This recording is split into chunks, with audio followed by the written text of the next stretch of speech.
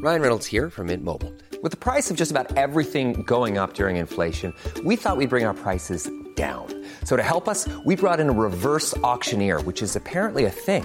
Mint Mobile Unlimited Premium Wireless. How to get 30, 30, bit to get 30, bit to get 20, 20, 20, bit to get 20, 20, bit to get 15, 15, 15, 15, just $15 a month? Sold! Give it a try at mintmobile.com/switch.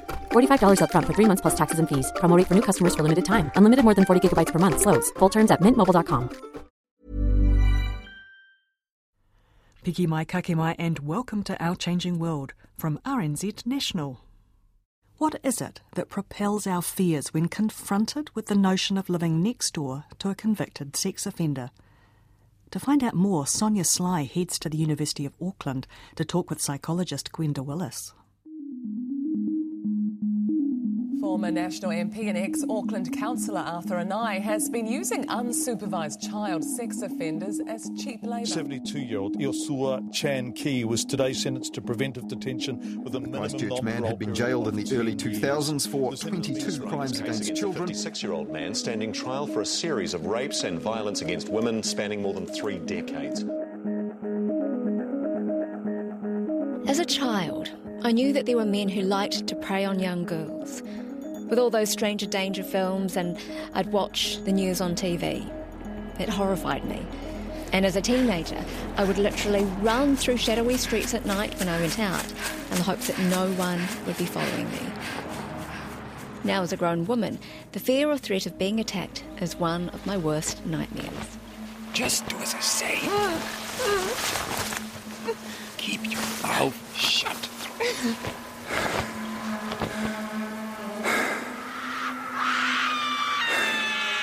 But am I just being paranoid?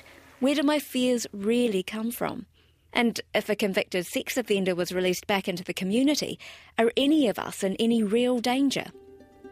I'm Sonia Sly, and in this episode of Our Changing World, I investigate the reality for high-risk sex offenders upon release, their triggers for sexual violence, and whether rehabilitation is truly possible in an age where the impact of the media compounds our fears and threatens our security. I'm a clinical psychologist here at the University of Auckland and a senior lecturer attached to the clinical psychology training program. This is Dr. Gwenda Willis.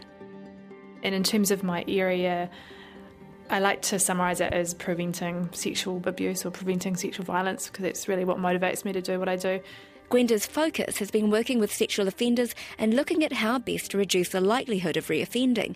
She also works with communities and looks at policies around this issue. It's a hard task, it's controversial.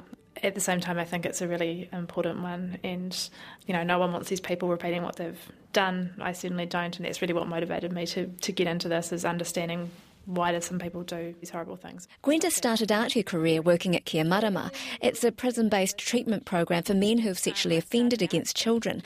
But during her time there, she saw some areas that weren't being addressed. I really gravitated towards thinking, how can we do an even better job? I was just left with so many questions, and that led to me eventually trying to find a way of doing both research and clinical work. So what were the questions that came up for you then? What I was finding back then is that people were going through this really intensive treatment program, and they were then getting released into these environments that didn't necessarily support treatment generalisation or didn't necessarily help them maintain anything that they learnt in the program. So, for example, people have been released into really hostile community environments. So there was one case where there was a pamphlet drop around Christchurch saying, high-risk sex offender being released into your neighbourhood, what are you going to do to stop him from coming, or something like that. And these people were trying to warn concerned parents and other community members, and the house where this person was due to be released into, community members started throwing rocks at it, and the person hadn't even been released yet. And obviously the person didn't get released into that house. And I was just sort of thinking, if these people don't have somewhere to live, and if they don't have a job to go to, if they don't have anything to do with their lives, then how can we really expect them to change? How can we expect them to be like a contributing member of society? But are they a risk? Well, some of them are a risk, but the majority of people that are convicted of a sex offence are have convicted of their first offence and they don't re-offend. But if they're treated like monsters and if they're treated like predators and like they're definitely going to offend, then it's not helpful for them and it's not helpful for our goals in terms of helping them reintegrate and live a life that's not going to harm other people. So how threatened do we really feel? I decided to head out into the inner city on a busy Friday lunchtime in Wellington to chat to some people about the thought of living next to a convicted sex offender. Like it, put it that way. I wouldn't like it, no. But then again, you always say not at my place. You know what I mean? How would you feel? Shit myself. Because I'd be scared that he'd do it again. Courts, whoever, put people in situations and they don't tell people what they used to do. So we'd never know anyhow. And, I mean, would there be a difference if the person was a convicted paedophile? They don't have children. So it wouldn't worry you? No. We've got 2 young children. I'd be pretty cautious about the fact that having them within the vicinity of where you're living, and you'd want to understand, I guess, the background of what's actually happened to them, what sort of rehabilitation, what sort of controls are in place for them. I don't know if it would necessarily make me more comfortable. And how old are your kids? 8 and 11. What would you tell them? I mean, there's always going to be a risk to certain people and to particularly strangers. You don't really know what's going to happen, so it's just a matter of them being informed and making sure that they're safe. It's not a matter of keeping track of them all the time, but I would be more concerned, but I think it's got to happen somewhere. I would assume that if the person was still a risk, that they would probably be monitored in some way. I'm not really going to change my life for the person who lives next door to me. So. And none of us should have to, should we? We shouldn't have to think about it. I personally feel conflicted as a mother of a young child, and the thought makes me very uneasy. But we can't help but think about our own security. I do wonder, though, what some of the myths are around sexual offenders and what's been illuminated in Gwenda's research. That's been another area of interest for me. So I can understand that emotion, and I think what it's really showing is that there's a real lack of information out there. People aren't always informed about what we need to be doing to prevent sexual offending and prevent sexual reoffending. I've seen in my research that people really overestimate recidivism rates. People are really not comfortable with having someone with a sex offence conviction live near them or be a part of their social groups. Like if you bought a house, in a nice neighbourhood or wherever, how would you feel if a sex offender was, shifted in right next door to you and you had a baby on the way? The reality is they do already. The reality is that most of these people don't actually get caught. Most of these people don't go, these offences aren't reported to the police. Of those that are, even fewer go to court, and of those cases that go to court, only a select few result in a conviction. The focus of a lot of forensic psychology is on that proportion of people right down the bottom of that pyramid, whereas there's so many people that are committing acts of sexual violence that don't go through the system. Now, I would feel much more comfortable knowing that someone had been through some kind of treatment program, knowing that someone was accountable to, say, their probation officer and their friends and family, that they'd owned up to what they did and that they were motivated to go straight, for lack of a better word, to live a non-offending life. I would feel more comfortable with that than not knowing the people who are around me. And I guess as well, I'd feel more comfortable with that than being next to someone I knew who had a history of drunk driving, because we know that they're much more likely to reoffend than someone who has a conviction for these type of offences. So it's definitely taken me time in the course of my career to be able to put the emotion to one side, if you like, and really start to think about it in a rational kind of a way. And that's difficult. When those types of questions are posed to me, I do have to stop and think and remember how I felt when I first got into this kind of work. An interesting discovery is that those who have a higher education are less likely to be dismissive and more understanding of people with these kinds of convictions. They're also more likely to be less hostile, more aware of where the risks are and recidivism rates and that kind of thing than people that don't have the same level of education. We've also seen that media reporting can have an influence on people's attitudes.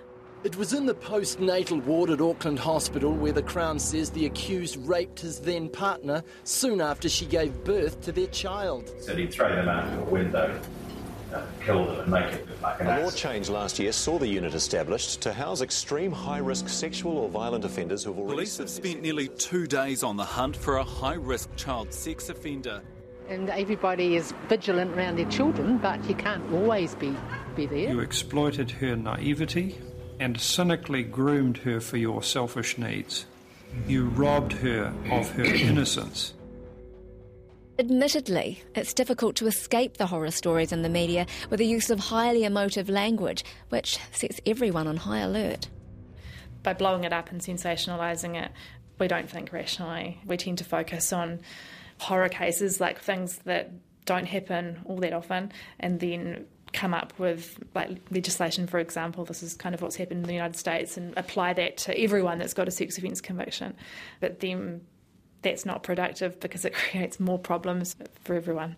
A lot of that legislation that's come out in the United States just isn't working. It's not effective. If someone's about to be released into the population and they are feeling that hostility, it's going to increase the levels of anxiety and then trigger behaviour? I mean, is that how it works, would you say? Could, yeah, and just blocking access to live a productive pro-social life. Like, if we're not letting these people get jobs, if we're not letting these people join social groups and get that sense of belonging and do pro-social things, then what do we expect them to do? Like, do we just expect them to sit inside and watch TV all day and just kind of watch the clock tick?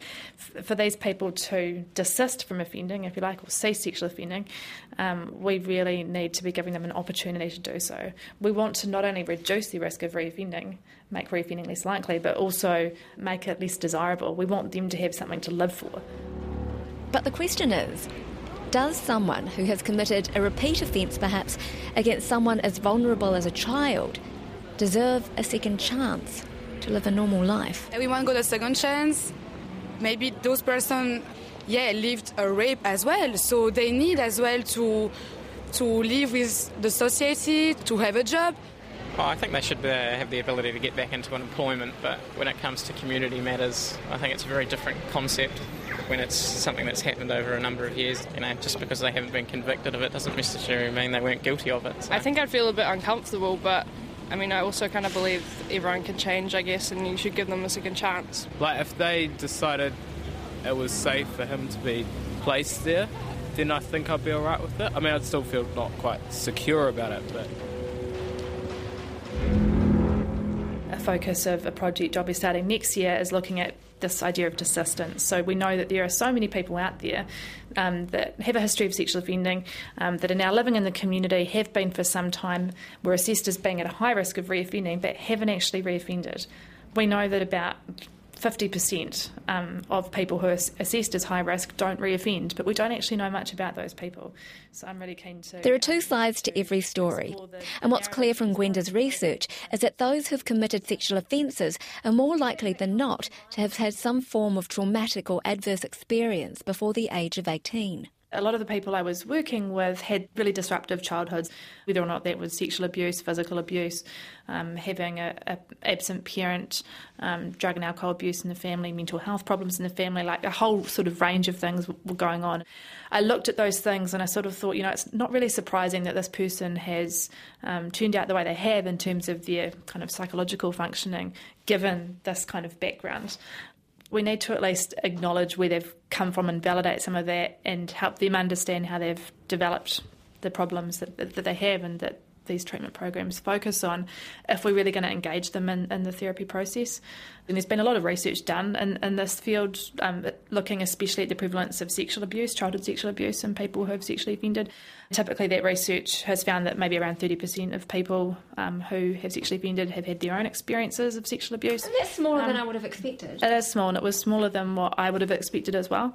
But then I thought, and as I was reflecting earlier, that sexual abuse is one of many disruptive experiences that can happen in childhood. And certainly with the men that I was working with, I was seeing so much dysfunction. And some of them had been sexually abused, some of them not, but most of them had experienced some kind of trauma to present the way that they were presenting.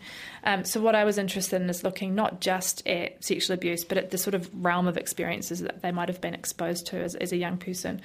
And there's been some research in North America called the ACE study, or the Adverse Childhood Experiences study, initiated by a couple of medical doctors. They used a general population sample to investigate the prevalence of 10 different early adverse experiences.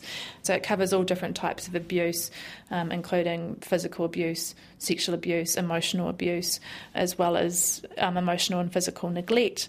as well as parental separation or divorce, including whether or not you had a parent that might have had a mental health problem or a substance abuse problem, whether or not a household member went to prison, all that kind of thing. The ACE score is the sum of these adverse experiences in the first 18 years of life, and Gwenda used the ACE study to draw comparisons in New Zealand. While not all people who have experienced sexual abuse will go on to abuse, it's those who have support around them that are more likely to overcome their adversities. What the North American research found just in the general population, so when it comes to, say, sexual abuse, about 20% or 21% of people in this United States sample, around 17,000, quite a big sample, had experienced sexual abuse, 10% emotional abuse, 28% physical abuse. About 36% of this large sample in the United States had an ACE score of 0, so hadn't experienced any of those early adverse experiences. About 26% had experienced 1, about 16% 2, 9.5% 3, and 12.5%, so a fair number, had experienced 4 or more. Yeah, so this is a general population sample. So what I wanted to do in my research was look at a sample of people who had sexually offended and look how do they compare to this general population sample. So I've done this research with some North American colleagues, Joel Levinson and David Prescott. Some of the main findings for men in that general sample, about 38% had a ACE score of 0, so no adverse childhood experiences. In our sample, only 15.6% had experienced none. The majority had experienced some type of adverse childhood experience. But what was really striking for me, and really consistent with my observations, was that 45.7% had had 4 or more. Something that I'm trying to do as well to sort of advance this work is to look at the relationship between those early adverse experiences and then the difficulties or the problems that people present with and that are the focus of our treatment programs. So things like self-regulation difficulties managing your emotions, difficulties interpersonally, difficulties with intimacy, that kind of thing. In prison, I thought a lot about the impact of my offences on the victim, the victim's families, and my own family. I now want to move forward, and I don't want to repeat my past. At that time, I wasn't close to my family at all. I wanted closeness. I was abused as a child myself. I was in a broken relationship. I had a lack of boundaries. I ignored morals and neglected the impact of my actions. It was all about me. A lack of care. One moment my wife wanted sex, the next she didn't, but because I couldn't get it from her, I thought to myself, I'll get it somewhere else. I didn't trust adults. Children were safer. Mum died from a stroke when I was 14, and I looked after her from age 11. If she wouldn't have died, I wouldn't be here. I'm hoping to be in a relationship, to be paying off a house. I don't know, I'm getting older. I want to live a responsible life now. The backgrounds of these individuals is often varied and complex. Gwenda's research is heavily focused on preventing sexual offending and looking at the motivational factors behind it. According to her research, we should be less concerned about the devil that we don't know and focus more on the ones that we do. There are so many different pathways, if you like, into sexual offending. So it's not just a power play thing? No, what else is it? No, definitely not. One pathway that I've seen quite frequently is people who, for whatever reason, they might have been extensively bullied in school and have really struggled establishing adult relationships, and they've gravitated towards children to get their intimacy needs met because they found children non-threatening.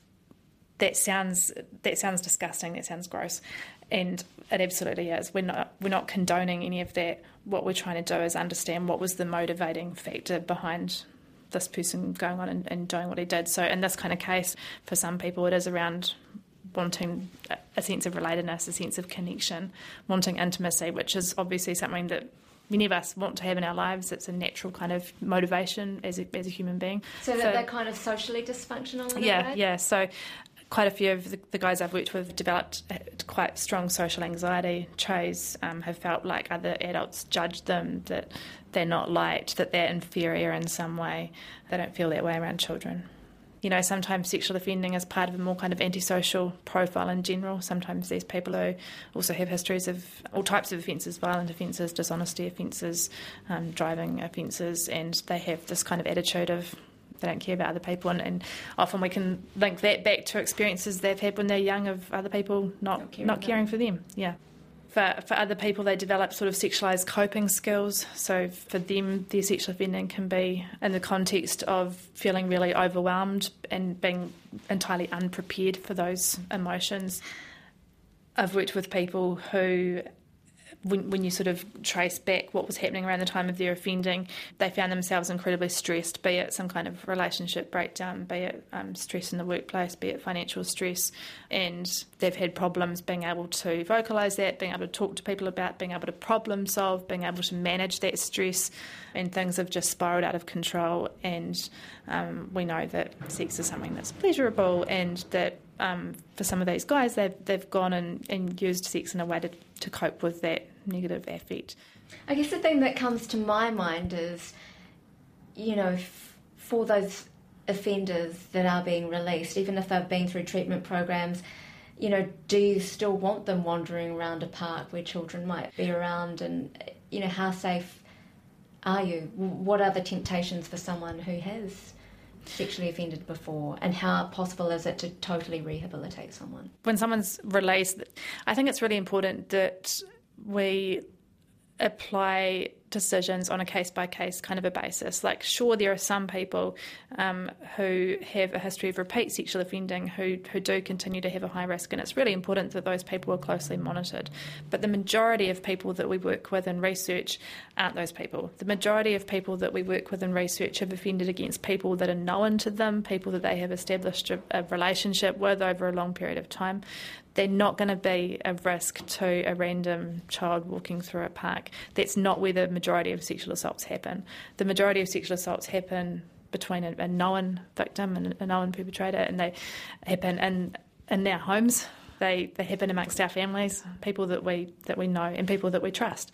My real kind of ambition and goal in all of this is to be starting to think about how can we stop people offending in the first place? How can we attract people into treatment, into services? How can we get them some support before they offend in the first place? Because if we just continue to concentrate on that minority of people that go through the system, we're not actually really addressing the problem of sexual abuse in this country. So would it make you feel different about the sorts of clothes you were wearing when you left the house, if you wanted to go for a walk, and what time you went for a walk in the morning? I'm not saying that it wouldn't bother me at some level, but I just guess I would have to work to move beyond that. That story was from Sonia Sly, and she was speaking to Gwenda Willis from the Psychology Department at the University of Auckland. Additional characters in that story were performed by Thais Moritz, Kareem Dickey, Graham Moore and Mark Chesterman. Thanks for listening to this Our Changing World podcast. Check out our webpage for photos and web features, rnz.co.nz/ourchangingworld. Kia ora mai.